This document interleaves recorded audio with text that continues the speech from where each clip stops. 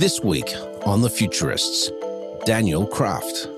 Many diseases are complex, but we'll see some proactive cures, kind of like the Minority Report. You'll cure the disease before you even know you have it.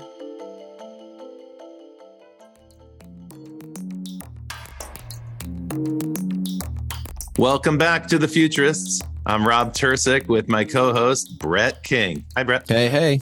Are you back in Thailand now, or are you in the U.S.? Yeah, I just got back from a week in Amsterdam, where we had an event there, and then here for just over a week, and then got to head to Mexico City for another event. Oh boy, very well, fun. Oh, perfect time of year to visit Mexico. So here on The Futurist, we love to talk to people who are not just thinking about the future, writing about the future, but actually doing something active to invent the future and make it happen. And this week we have somebody I'm thrilled to join us. We met ages ago, more than a decade ago, at Singularity University, where he's on the faculty. Okay. But let me just share you briefly. Which version of Singularity was that? That's the Ray Kurzweil and Peter Diamandis. No. I've done work for Singularity on the finance side. Oh, it was one of the specialist streams.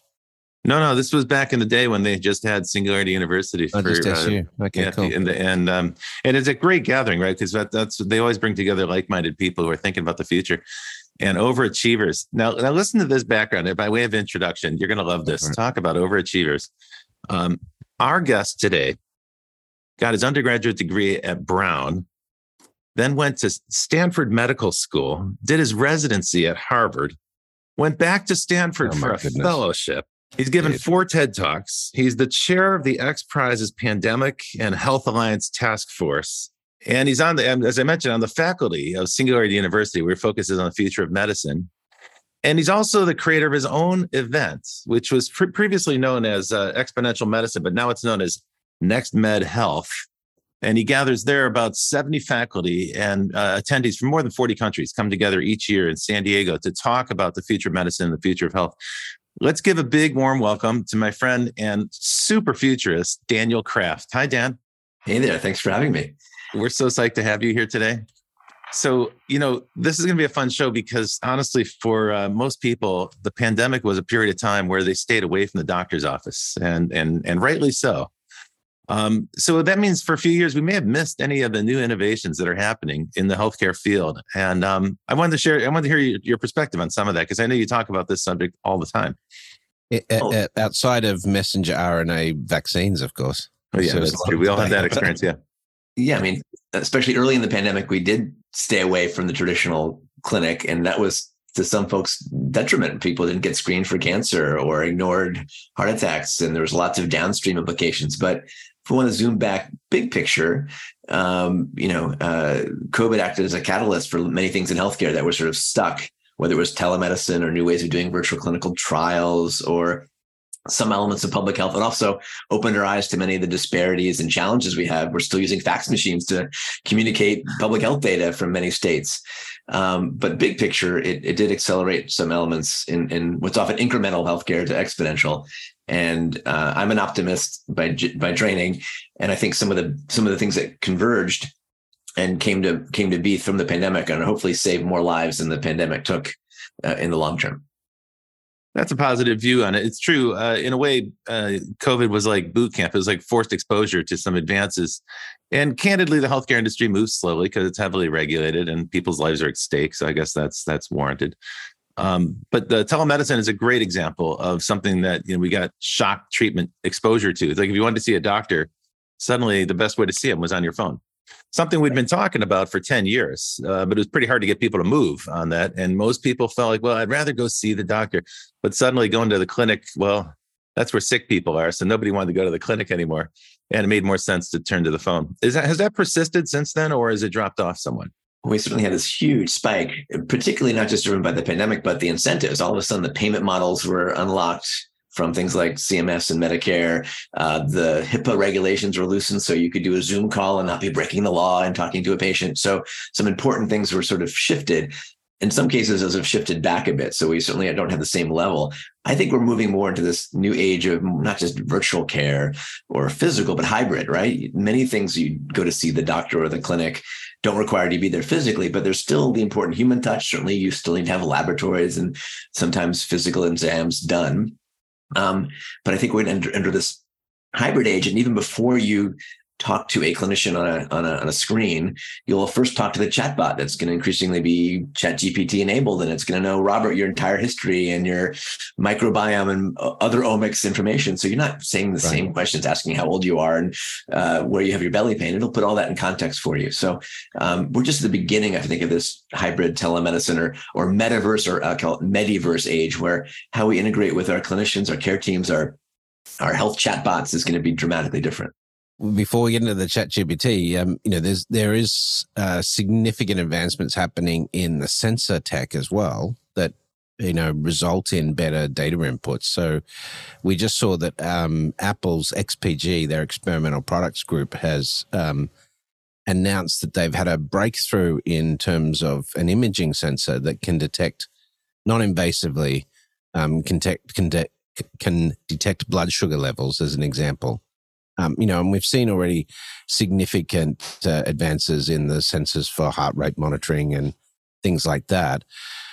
But, one of the things that we comment on often, Katie and I, when we talk about this stuff, is that, you can get, you can walk into one hospital or one doctor and have some history there, and that doctor knows all of your history. But if you go to a new country or a new city and you walk into a new hospital, you seem to start from scratch. But we're also trying to solve that with sort of obviously DNA sequencing. You talk about gut genome and just better sharing of that sort of data. Now you can, of course, carry it around on your phone, emergency medical data and so forth. But what's the infrastructure piece of this that's providing that data platform or that ecosystem for better medical monitoring / analytics, diagnostics, et cetera?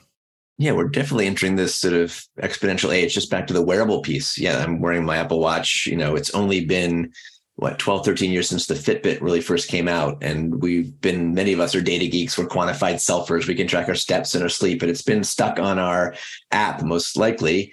It's starting to be able to shift from your smart wearable into your healthcare system, to your pharmacist, to your nutritionist, and be super useful. Quantified self to quantified health. The challenge is we're all generating potentially terabytes of data.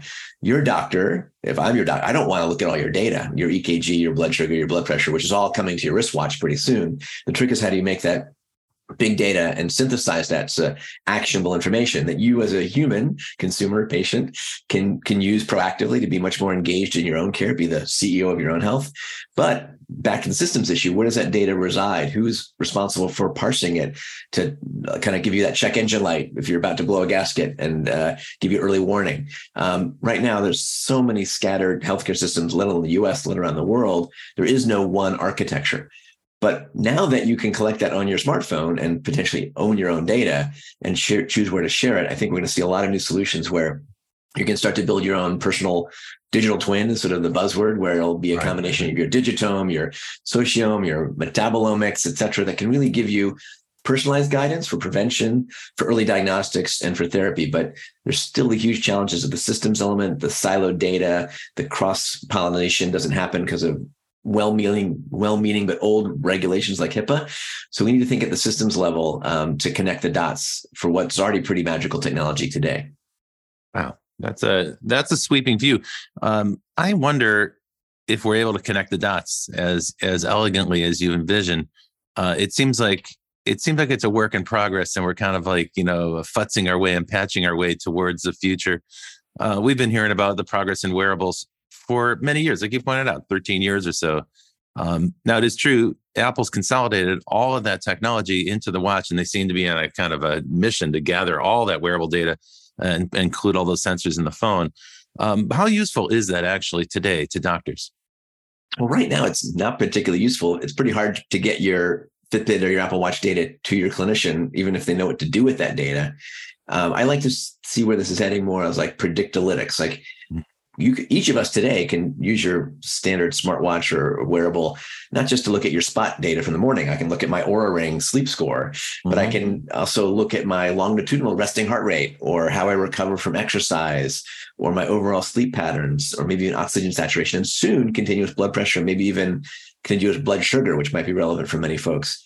And then we can have what I like to call sort of like your individualized baseline. Robert, what is your resting heart rate's 52 when you sleep, and it starts rising to 65, and some other changes, maybe in your gait or other elements, can be picked up that can give you kind of that early warning that something is a little off, and can point you to be almost having a continuous physical exam. I mean, think about our current model. You once a year, if you're lucky, you go in for your standard physical exam. It's very intermittent data that's collected once and siloed.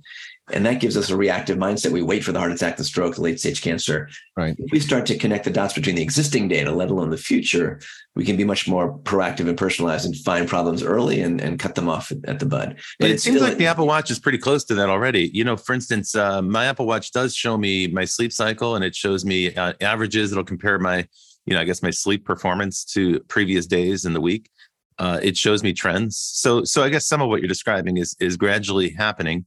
What's interesting is it doesn't seem to compare my data to other people, even my anonymized data. I would be interested in that because, for instance, my Google thermostat does that. It tells me about other houses in my neighborhood, and it says, I'm in the average, or maybe I'm in the high or the low or something. And it gives me kind of an incentive to try to be efficient with my home heat, my home energy use. And I wonder if we could do something similar with personal wearables. Yeah, I think making the data, and not just data, but actionable insights, and those insights useful to you as a clinician at the bedside or the website or in your context, is incredibly important. And sometimes it can be gamified, because you can be finding the Robert level of incentives, points, gaming, badges that match you. Yeah. And ideally we start to crowdsource that knowledge. I always love the example of Google Maps or Waze. I mean, 15 years ago, we're still driving with paper maps, and now we couldn't imagine getting around without Google Maps or Waze. That's crowdsourcing driving information. What if we had the Google Maps or Waze for health journeys that were very hyper relevant and local to you and your conditions and genetics and beyond, and gave you insights to your health journey? And we're starting to see that happen, right? There's the All of Us trial from the NIH, where people are sharing their data, their labs, their genomics. There's a platform out of Israel, actually founded by one of the founders of Waze, called StuffThatWorks.health, where now millions of folks are sharing what's happening for their psoriasis or their long COVID or their plantar fasciitis. And you can learn from the crowd about what might work really for you. So lots of opportunity to connect the dots. It's not about the data now. It's how we make that actionable and hyper personalized. I can see this is going to be a great conversation. But before we rush off and tackle all the other topics that are clearly popping up, let's get to know you a little bit better. So, Daniel, are you still a practicing doctor in addition to being a futurist? I'm still licensed and dangerous. I trained, as you mentioned, in both internal medicine and pediatrics, med-peds, and then I did pediatric hematology, oncology, and bone marrow transplantation. And for a while, I was doing clinical faculty at UCSF doing pediatric transplant, and then got a little too busy. I was also juggling being a flight surgeon in the Air National Guard, so spending weekend a month taking care of fighter pilots and getting to fly with them occasionally. But I'm still licensed. I've done a little telemedicine, take care of my friends and family, but I've got a few too many hats to sort of be in the clinic on a regular basis. Yeah. How do you get from pediatric transplants to doing National Guard sort of combat healthcare or something like that? I grew up with the sort of flying in space thing. I grew up in DC. I went to the Apollo 17 launch when I was a kid. I always wanted to be an astronaut. Almost got to be an astronaut. I got to the very, very final selection down at NASA and went through all the exams and tests. And my left eye was not quite 2150 enough. But that gave me this whole pathway. I was a pilot as well. And I thought, wow, I always want to be a fighter pilot, but didn't have 20/20 vision. And it turned out I could be a flight surgeon. I'm like, you're actually going to pay me to fly in fighter jets? Sign me up. So when I was a resident Mass General, I raised my right hand, joined the Massachusetts Air National Guard. It was an F-15 squadron on Cape Cod, and had an amazing experience flying with them, really seeing the inside of the military. I got to do deployments to Saudi Arabia. Two of my pilots were the guys over in New York City on 9/11. Later with an F-16 squadron in California. But that was sort of my whole flying in space passion, which I still have. And it's still pretty cool, dude. Yeah, and there's lots of lessons from aviation, let's say, for healthcare, checklists, crew resource management, how your jet engines now stream data down to the ground and make flying much safer. So I love the kind of overlap. And I even went way back to International Space University when I was a space geek in medical school. And just like in healthcare, you need to kind of connect the dots between different fields if we're going to really move things forward. And space is a kind of especially space medicine, is a great challenging area to help build the future. Now, Rob, you're going to have to watch we don't go down the rabbit hole, Daniel. I think this is going to be a rabbit hole kind of a show. I can already see that happening. I will ask. What do you, as a GA pilot, what do you fly these days? Well, it was really tough going from F-15s and F-16s. I got to fly in the backseat. They didn't give me the jet. Yeah. I now co-own an experimental Glasair too. With nice. I know the Glasair. Yeah. I fly SR-22 Cirrus generally, so GA, but I'm not current right now. But yeah. It's good to have the parachute. And what's interesting, I grew up on the round dials. I used to run the Brown University Flying Club, $20 an hour wet, so much we pay for the gas. Seriously. But what's amazing now, these glass cockpits and the experimental, this has overlaps to healthcare. They give you so much information. And in the experimental world, you can just have a touchscreen. It's like a super iPad and see all the planes and the traffic and where to go. It gives you all what we call situational awareness. And that kind of ability to sift massive amounts of data just in time and give you a user interface is something that's still really lacking in healthcare. And can give us, I think, some lessons in how we translate all these new massive forms of information to actionable, useful, like fly here, take a left, take a right. Here's where the airport is. Here's where the bad weather is. And that's sort of this shift from analog to digital that we're seeing across healthcare as well. And one of the things I'm gathering from this, which is really instructive for our audience, is that you've developed a methodology for thinking about the future of medicine. And one of your methods is to cross-pollinate. You try different experiences and sometimes pretty extreme experiences, like flying in an F-16. And then you'll gather from that some useful insight or some new perspective that you can apply to your medical practice. And that helps you think about it in a different way. Because it's true, technology is being applied at different rates in different industries. It's not always rolling out at the exact same rate. And so there's this differential there, and you can learn things if you're working with somebody who's on the very cutting edge, like the military, of course. And then you can bring that back to maybe a slow moving industry. And believe me, healthcare is a slow moving industry. It's saddled with regulations, saddled with, slow moving bureaucracies and so forth. And so it's not really, even though it's a high tech industry, it's not the most advanced tech industry. But tell me where I'm wrong about that. I want to know, how do you think about healthcare and find opportunities to deploy technologies where things can actually get done? Yeah, just back to the COVID framing, talking about space, Sputnik sparked the space age, and hopefully COVID is sparking a bit of a new health age. And I think if we look back 10 years and to where we are now, where we're going to be in the next decade, we're going to see pretty massive transformations. Where we're sort of wrong, not wrong, but today we're now 10 years after IBM Watson, we're seeing AI really start to impact healthcare, and dozens of new AI-based applications in digital therapeutics for AI meets radiology, for example, to make everything from mammogram screenings to personal handheld ultrasounds, that you can use in the savannas of Africa with a community health worker. So we're starting to see what used to be kind of slow, these things catch up. We know Moore's law. There's also Amara's law. We overestimate what happens in 2 years and underestimate what happens in a decade. And some of these tools and technologies are really starting to catch fire, whether it's the AI piece or mRNA and sequencing and genetic engineering, all the way to this world of wearables and otherables that are really starting to give us this whole new picture of what is health, disease, and even public health and global health at scale. Now back to COVID as a catalyst. So we had Andrew Hessel on the show, a good friend of yours, I know, and a colleague from Singularity University. Everyone talks about Andrew when they come on this show. He's like one of the most referenced guests, right? He is a good cross pollinator, is why, and he does exactly what Daniel was just saying, which is he surveys across a broad landscape of technologies. His expertise is synthetic biology, and that's an industry that's often been accused of being permanent dawn. Where the sun never fully rises on synthetic biology. He said, well, that's not true. He said everybody had an experience of that. Everybody in the U.S. at least, and the northern hemisphere, during COVID-19, because that mRNA vaccine is a byproduct of synthetic biology. And so it isn't some, it's not being advertised that way. And candidly, probably people would resist it. They resisted the vaccine enough as it was, so it didn't need that additional headwind. But it was a way for people to get the benefit of genomic science. And then we also had Philip Alvelda on the show. And I'm not sure if you know him, but he is an AI researcher in the field of healthcare. And he made another point about COVID that I thought was quite relevant. He said, the big change from our perspective with COVID-19 is that consumers got a new expectation about diagnostics.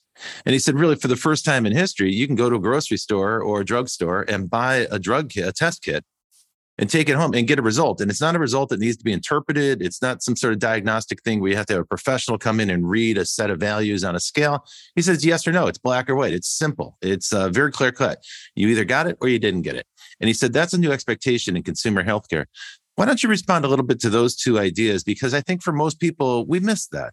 In a way, it was so effective. It was presented so well, and we were so desperate for a solution that we may have missed the magic behind that and the decades of technological progress that led to the moment when you could go to a drugstore and buy a test that gave you a simple yes or no answer.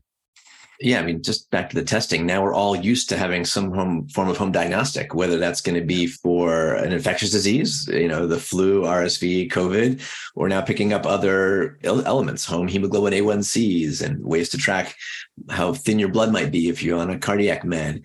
And so we're certainly seeing this super convergence of where home diagnostics meets new data that hopefully then feeds into our public health system, but it might even give us that early warning that there's a hotspot. And back to the synthetic biology side, the future should be, we heard that we sequenced the early version of COVID and we're able to kind of design the vaccine within 3 days or 3 hours. That is that sort of future of N=1 medicine. We'll be able to look at your particular tumor type and generate an mRNA vaccine against your particular tumor type. That won't be a home-based diagnostic, but there are now portable, genetic sequencers that will soon pretty much, they can fit in our pocket today, but be affordable, or at least be in your clinic or drugstore. And as healthcare shifts from hospital to home or hospital to hospital or to your corner pharmacy, where you get diagnosed, the data you can integrate and how you can make that actionable is getting exciting. But we're still challenged. I actually ran an XPRIZE for rapid COVID testing in collaboration with Jeff Huber, the founder of Grail, and others. It was a long path to go to get home diagnostics for COVID. Part of that was the FDA. They wanted perfect tests, the equivalent of PCR, and sometimes perfection is the enemy of the good. But I'm hopeful now with the blend of telehealth and wearables and otherables and home diagnostics, we're going to really shift the needle back to earlier diagnostics and hopefully making healthcare more equitable and democratized around the planet. Because now with a smartphone and a cheap test, you can at least self-diagnose and then get the right help at an earlier stage in a disease. I'm glad you brought up the idea of equity, because that's going to be an important topic for us in the second half of the program, bringing health to the whole world and not just to the wealthiest people on the planet. But, what we like to do before we take our break is we like to do a lightning round of questions. This is where we ask our guests a series of short questions. My friend Brett is always the person who administers the particular poison. And so get ready for the lightning round, brought to you by Brett King. Okay, Daniel, here's a few quick fire questions. What was the first science fiction you remember being exposed to on TV or books, movies? Probably Star Wars is probably the most obvious one. And that blew my mind. It's always funny to go back and look at that movie now, and it feels sort of antique, and the special effects are kind of meh. But that was my first mind-blowing sci-fi. And I read Heinlein and Stranger in a Strange Land, really early. Star Wars was like one of the only movies I ever saw with my dad in a cinema, so similar. What technology do you think has most changed humanity? Wow. Social media, maybe not for the best. I'm not sure that counts as a technology, but how we can now cross-connect information. There's actually Twitter, lots of ways we used it in the pandemic and beyond. So it has, just like anything else, like AI or 3D printing, you can print a gun or print a medical device. You can have AI for good or for bad, and social media sort of in that gamish. And maybe print a genome. We see the biohackers, right? But name a futurist or an entrepreneur that has influenced you personally. Wow, that's a tough one. Technologists that's influenced me. I got to meet the Google guys pretty early, and I think that was influential just to see that they'd started with something pretty, at the time, basic, the search engine, and now they built this incredible ecosystem around it and went from everything from Gmail to DeepMind. And I think that, I think for entrepreneurs out there, it's good to start with a core problem, solve it, but then you have a basis to kind of amplify and do some other magical things. Now, something a bit more related to your field. Is there any predictions or forecasts that have been made in science fiction about healthcare and the future of health that really got you thinking? Well, I've been involved for a while with X Prize, and I helped come up with the medical tricorder X Prize, which was inspired by Star Trek, of which many things have been inspired. That idea that you can now have a home-based sensor that can wand you or touch the patient and give you the diagnosis. And we actually ran an X Prize, had some amazing teams build the equivalent of medical tricorders, which are now sort of becoming available in the pandemic and post-pandemic age, where you're going to have like a TytoCare device at home, which will look in your ear and listen to your heart and lungs and be tied to your virtual visit. I think that's one example of science fiction becoming reality. And there's also, of course, 3D printing, the idea of synthesizing things. That's coming everything to printing medications, which is a project I'm working on, to printing food. And food is medicine. Bioprinted organs too, right? Though I don't think we're going to need printed organs, because now with CRISPR, you can humanize a pig, as you know, and transplant a humanized heart, liver, kidney. It might not be kosher, but if you're waiting for an organ, you'll take it. Now, we can talk about transgenics maybe there in the second half, but we did get into that with Andrew Hessel a bit. But all right, great. Well, that's it for this first half of the show. You're listening to The Futurists. We'll be right back with Daniel Kraft to talk more about the future of medicine and health on The Futurist. We'll be right back. Provoke Media is proud to sponsor, produce, and support the Futurist podcast. Provoke.fm is a global podcast network and content creation company with the world's leading fintech podcast and radio show, Breaking Banks.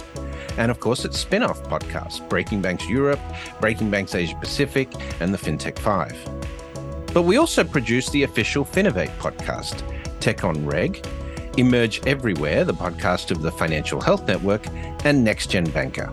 For information about all our podcasts, go to provoke.fm or check out Breaking Banks, the world's #1 fintech podcast and radio show.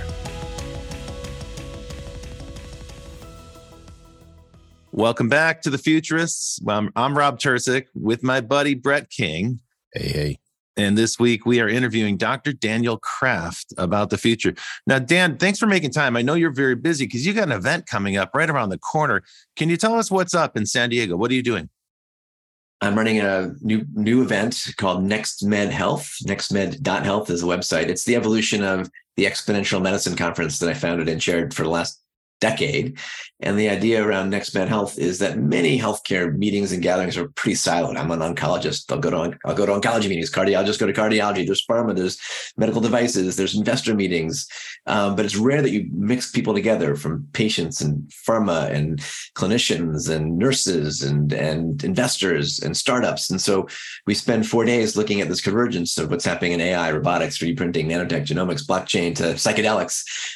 People from all sorts of worlds cross-pollinating, and you sort of get the taste of the art of the possible, what's now, near, and next, and not just what's now and near, but and what's new, but sort of how do we translate some of these new technologies to clinical impact at the global scale. So it's a great place to kind of find the future, find future collaborators, and also change your mindset, because we have everyone from the head of innovation from NHS to the head of genetics at Stanford to Ron Ballas, who runs innovation in Israel, to Paul Stamets on the future psychedelics, to folks doing everything from chatbots to drones to the future of mental health and video games. So it's a great place to touch the future today and help create it going forward. That's great. So just if you're following that, it's nextmed.health, March 13 to 16 at Hotel del Coronado, which is a great venue for events. And check the website, because we're probably going to be doing a free live stream of the entire element. And it's just a very rich for 4 days if you want to catch some of it. It's often, there's that famous quote, the future's already here, just not evenly distributed. And it's a great place to sort of see touch what's here now and kind of get that arc. In fact, 8 years ago, we had the CEO of Moderna there, before anyone knew what mRNA was. We had the CEO of Livongo when it was 6 months old, who's now built a platform for, virtual diabetes care. A lot of folks come there and sort of get their inspiration, but also highlight what's going to be the kind of next big game changer. It goes back to methodology. One of the ways that we love to help our audience is to talk about, what do you do in your life that helps advance the future or bring the future to fruition. And by cross-pollinating different groups of people who are working at different aspects of the future, That's a really powerful way to accelerate progress. As you mentioned, everybody's working in a silo, and that's not limited to the healthcare or medical fields. That's true in every industry. So for the folks who are listening, this is a great lesson. What Daniel's done in his spare time, just for his own pure passion, is he's found a way to create a neutral meeting ground, a forum that connects people together who are passionate about the subject, but they might be coming at it from different angles. And that cross-pollination is where connections get made, friendships get made, attitudes get changed, perspectives change. And as a result, a little bit of future progress gets made. So that's powerful. And the second thing you're doing that I think is really important for our listeners is that you're sharing all this information publicly in a new big public database that's available to people. Tell us about digital.health. So digital.health came to be, number one, I was lucky to get the domain digital.health. It's very memorable. And that's a bit of a new, not so new anymore, buzzword, digital health, mobile health, connected health, the fact that we can do healthcare in this new data-driven digital era. The challenge is, and I'm pretty good at keeping up with this, there used to be, a few wearables, the Fitbit, et cetera. Now there's hundreds. There's when I gave a TED talk in 2011 about the future of medicine, there's an app for that. There were 20,000 apps. Now there's 300,000 health-related apps, and now many FDA-cleared digital therapeutics, clearly evidence-based digital platforms that can help manage everything from smoking to ADHD to, cancer therapy.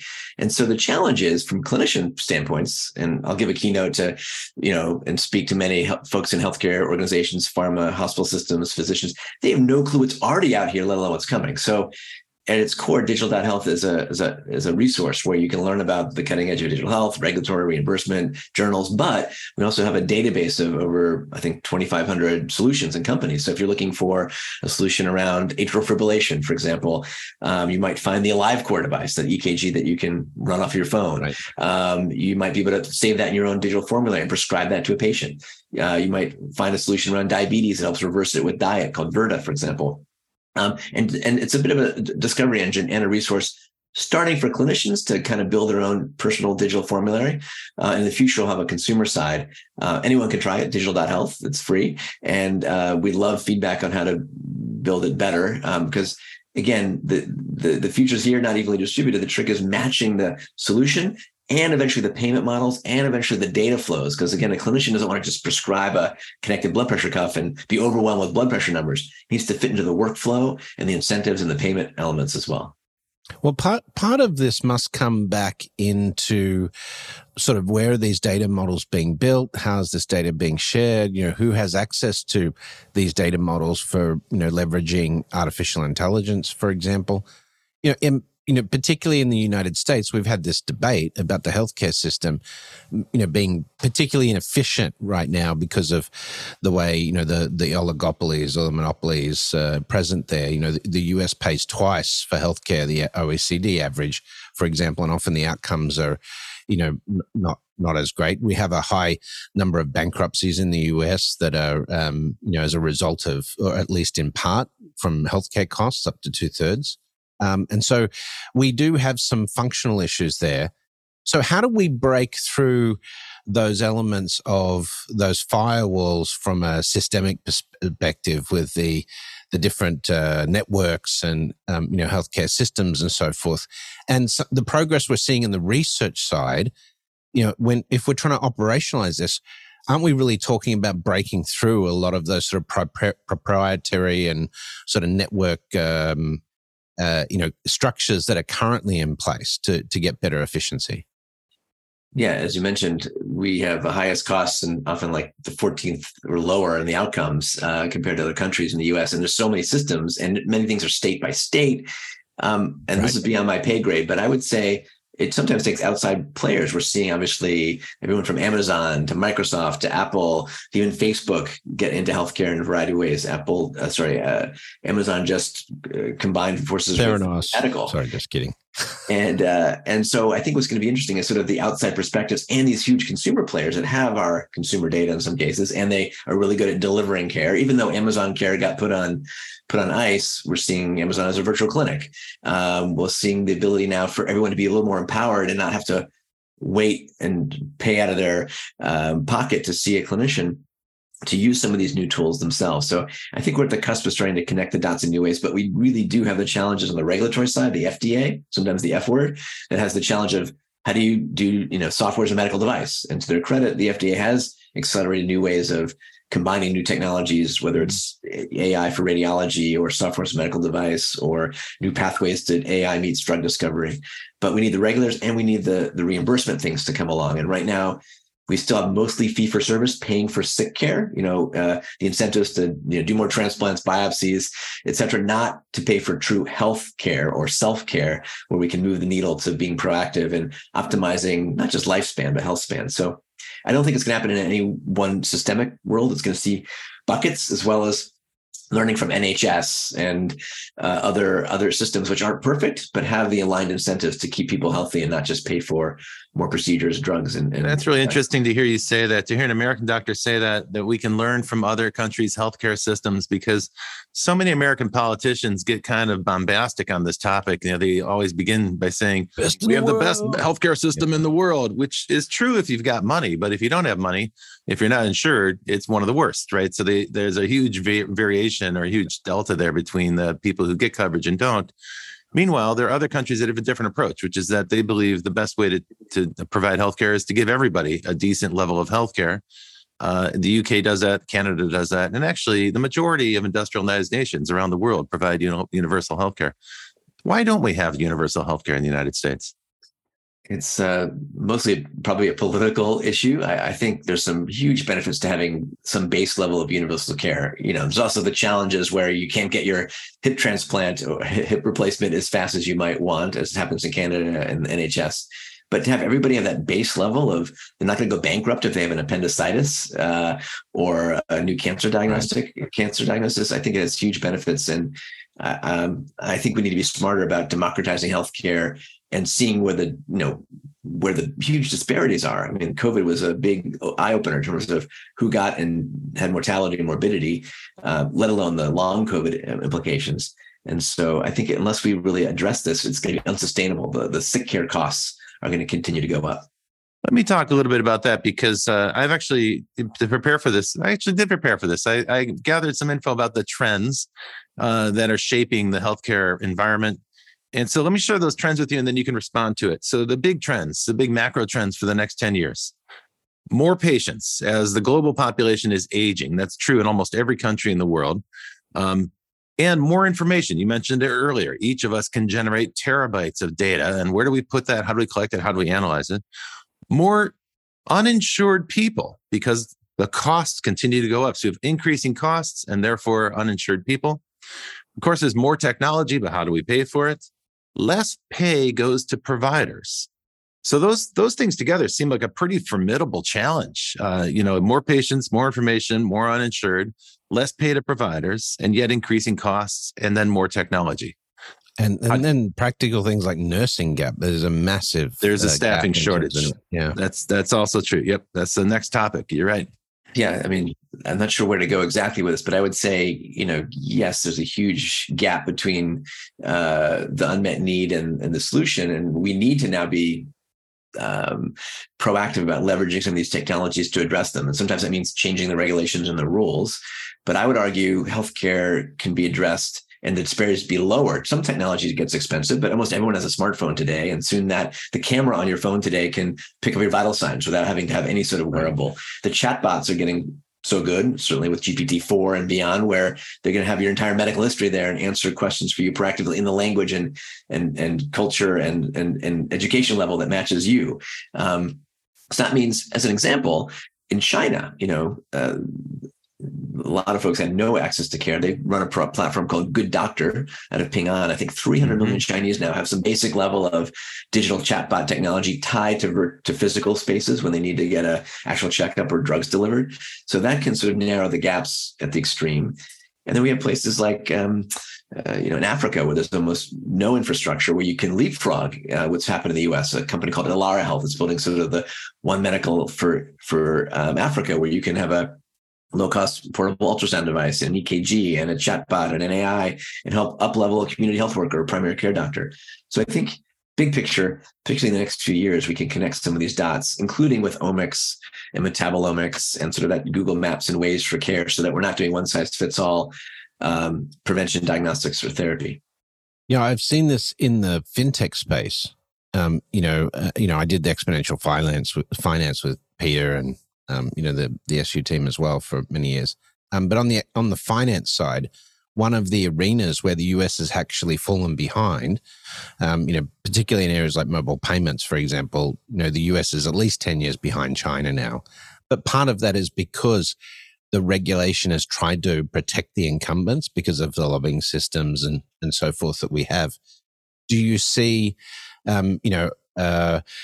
just like we have seen with the debate on nationalized healthcare, from the next generation MedTechs and things we're talking about, is it perhaps easier to build these startups offshore, or is still the US the place to come if you're trying to build a next generation MedTech company or company that fits in the service space? I mean, I think the innovation's coming from around the world and often can leapfrog the United States, and it's not all being invented here.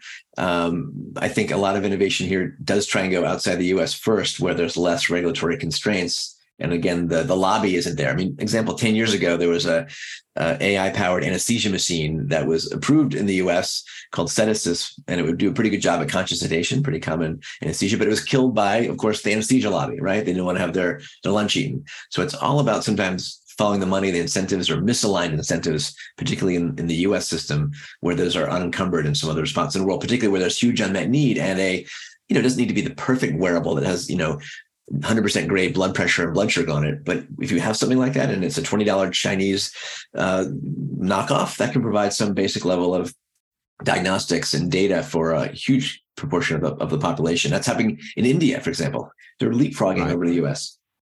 Israel, where their data comes together and helped us understand what was working and not working in the COVID pandemic. So we can definitely learn from cross-pollination and not having a failure of imagination of what's possible here in the US-centric model. Okay, so it seems to me that your response to the big 5 trends that I shared with you about aging population and more patients and more people uninsured, and then the idea of more technology and rising costs. The way to square that circle is that in different parts of the world, different places, they're moving at different rates to adopt technology that works today, that's available at scale today to solve practical problems. What can be done today? Now, let's go a little bit into the future. Let's just tweak that a little bit and look at the future, because Brett mentioned a moment ago a really important point, which is that there's an increasing shortage of healthcare workers. And that's not all. There's also this factor of burnout. We heard about it during COVID. Now it's here, and it's a real thing. Some 60% of healthcare workers report that they feel burnout, and some 40% intend to retire or leave the field, exit the field entirely. So the research varies there. So the data is a little bit inconsistent, but the point is that a lot of people working in healthcare are fed up and exhausted and burned out.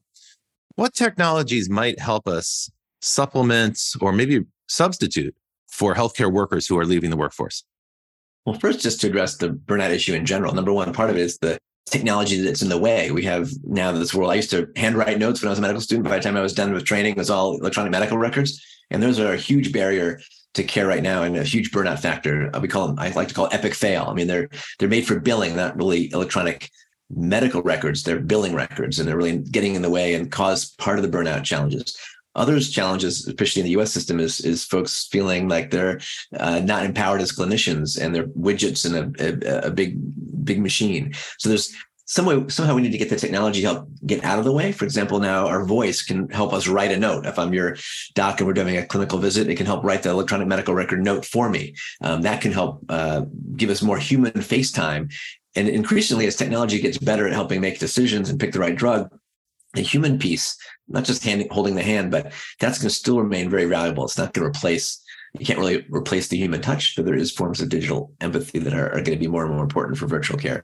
So I think if we take a few steps forward, we have a shortage of nurses and other healthcare workers. Robotics is going to play a role. It already is starting to. We're seeing humanoid type robots, avatar-like elements that are going to be empowered with AGI to help, whether it's folks at home all the way to in the operating room. Robotic surgery is already here. That's going to become more and more autonomous. We're enable a surgeon in San Francisco to teleport into a surgery in a war zone. So, we're going to see a lot of new ways of extending our reach. The metaverse is sort of here. How you can collaborate and bring teams together is going to be part of that solution. And I think the advent of AI and chatbots, et cetera, will start to decrease the burden of that one-on-one stuff that has a lot of friction, that doesn't really take a lot of cognitive load today, that can be supplanted with smart technology. One of the things I noticed is that, at least in the United States, but this is probably true in a lot of industrialized nations, we don't really have public healthcare crises. In fact, that was what was weird about the COVID-19 outbreak. It's the first time we've had a really serious infectious disease spread across the country all at once. And it caused a kind of a panic because we're, frankly, from a public health standpoint, we're out of shape. We're not used to complying with public health mandates. So that was a tough one for most Americans to contend with. But the real issues facing Americans and American healthcare are self-inflicted. And by that, I mean the number one cause of health disorder is diabetes, and then broadly nutrition, bad nutrition, but also tobacco, HIV, and now increasingly environment. These are all factors that affect health in the U.S. in an adverse way. And in a sense, they're all self-inflicted. They're all lifestyle choices that we could do differently. I'm wondering if the technologies you just mentioned, things like chatbots and self-monitoring and so on, if that can help us correct some of those bad habits and lifestyle choices that lead to bad health outcomes. Yeah, 100%. Like 80% of our cost, morbidity, mortality is not from our genetics, but from our bad behaviors, too much stress, bad sleeping, bad environments, nutrition, et cetera. And so, yes, you can have, I think this emergent future, I like to call it, generative health, is instead of getting that one little pamphlet that says eat less and exercise more, you'll have that sort of generative environment that's going to talk to you in your language. You'll build the VR environment, the music for your workouts, the coaching for your diet, nutrition, et cetera, that can really help you build your personal health coach and essentially through your entire health journey, as well as already have your genome sequence from before you're born. We've already entered this Gattaca moment, not just to be able to measure, but even manipulate the genome. So I'm hopeful that we'll be able to sort of connect those dots. Again, I'm putting my pediatrician hat on. If you do something simple, like when you have a 6-month-old baby and you start to eat solid foods and you give them whole grains, as opposed to the white Gerber, white rice, sugary stuff, it changes their gut microbiome and their epigenetics, and their downstream risk for diabetes and other diseases goes down dramatically. So simple proactive things early in life, not subsidizing school lunches to have lots of cheese in them, being smart about tobacco, all those things, those social determinants of health and other elements are much more impactful than the CRISPR and the robotic surgery in terms of big picture impacts. Mm-hmm. We've also seen some leaps and bounds in a couple of areas. One is the use of psychedelics, which we'll speak about in a moment, but also, sort of, not, I wouldn't call it biohacking, but the fasting movement, for example. You mentioned, control of diabetes with changing your, being able to sort of reset your insulin levels with fasting. And we had Aubrey de Grey on talking about the benefits of caloric reduction and fasting for longevity in the show, and what it does for, sort of cell regeneration, autophagy, and so forth. So these are sort of non-traditional areas where we're seeing significant improvements. Are there other areas like that you're excited about that sort of are coming from a bit of left field and changing the way we think about medicine? I know Aubrey has been a great instigator to think differently about aging as a disease, and that it's, multifactorial.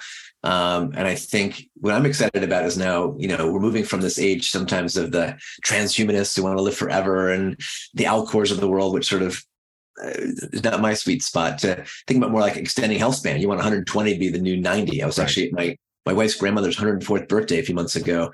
We're also there at 100th. She's had an incredible health span. Part of it's from her social environments, of course, genes and habits, health. What I think is interesting now is this element of not just, precision medicine, but precision wellness and health span optimization. And that's going to start with obviously the basic things: exercise, sleep, social connection, sense of purpose.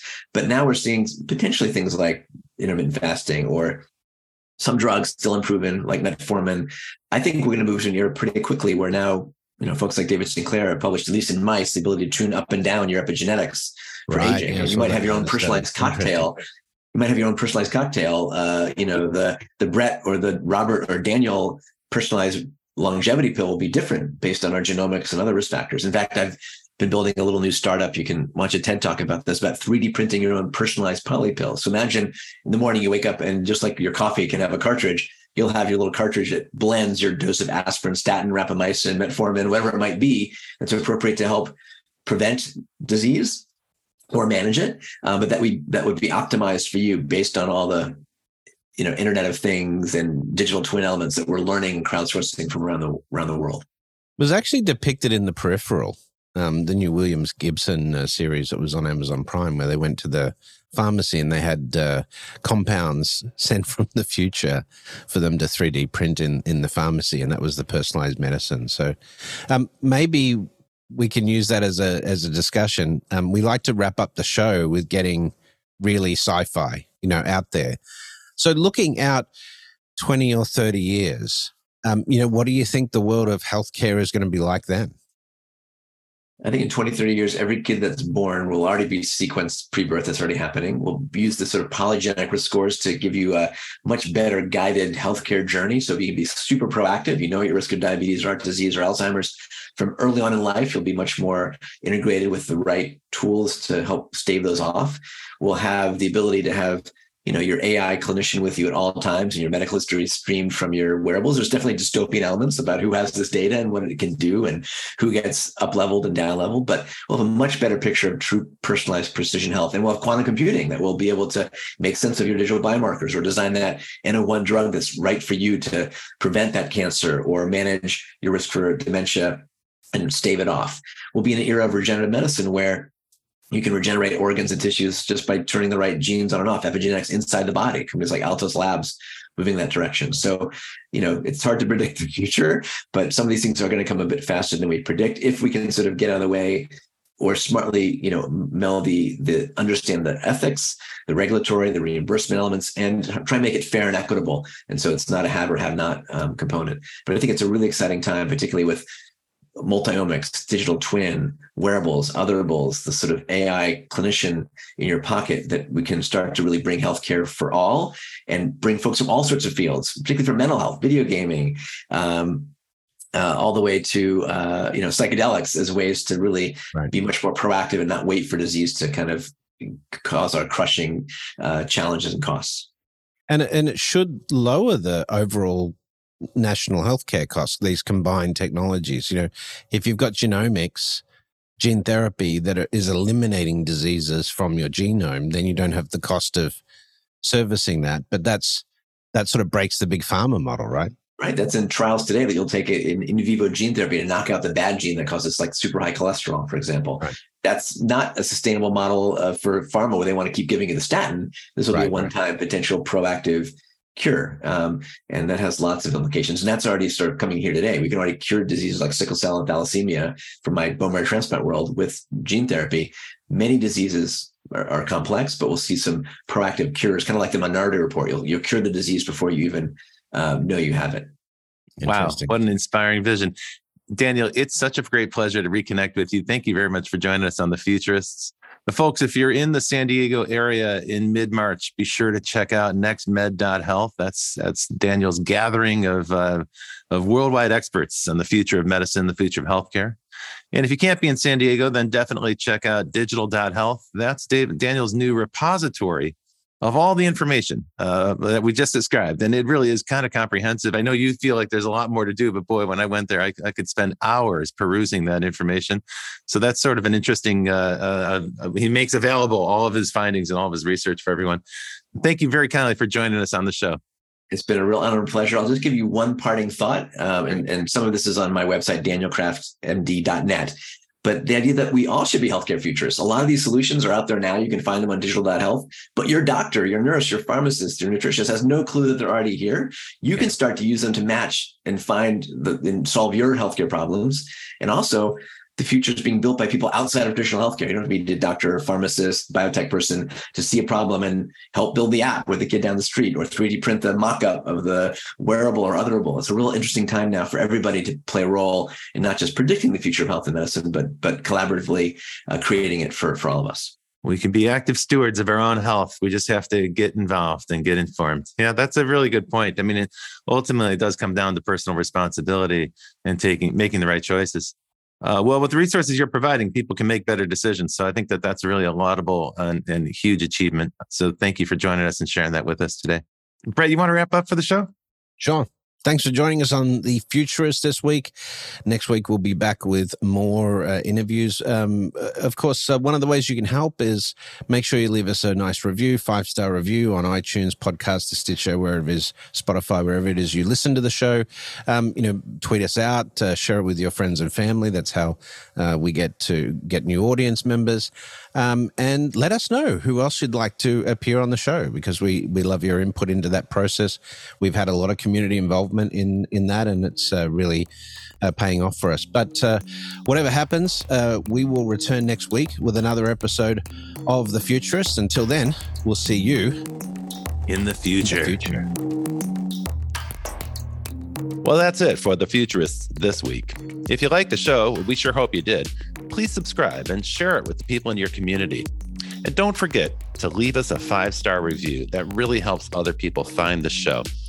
And you can ping us anytime on Instagram and Twitter at Futurist Podcast for the folks that you'd like to see on the show or the questions that you'd like us to ask. Thanks for joining. And as always, we'll see you in the future.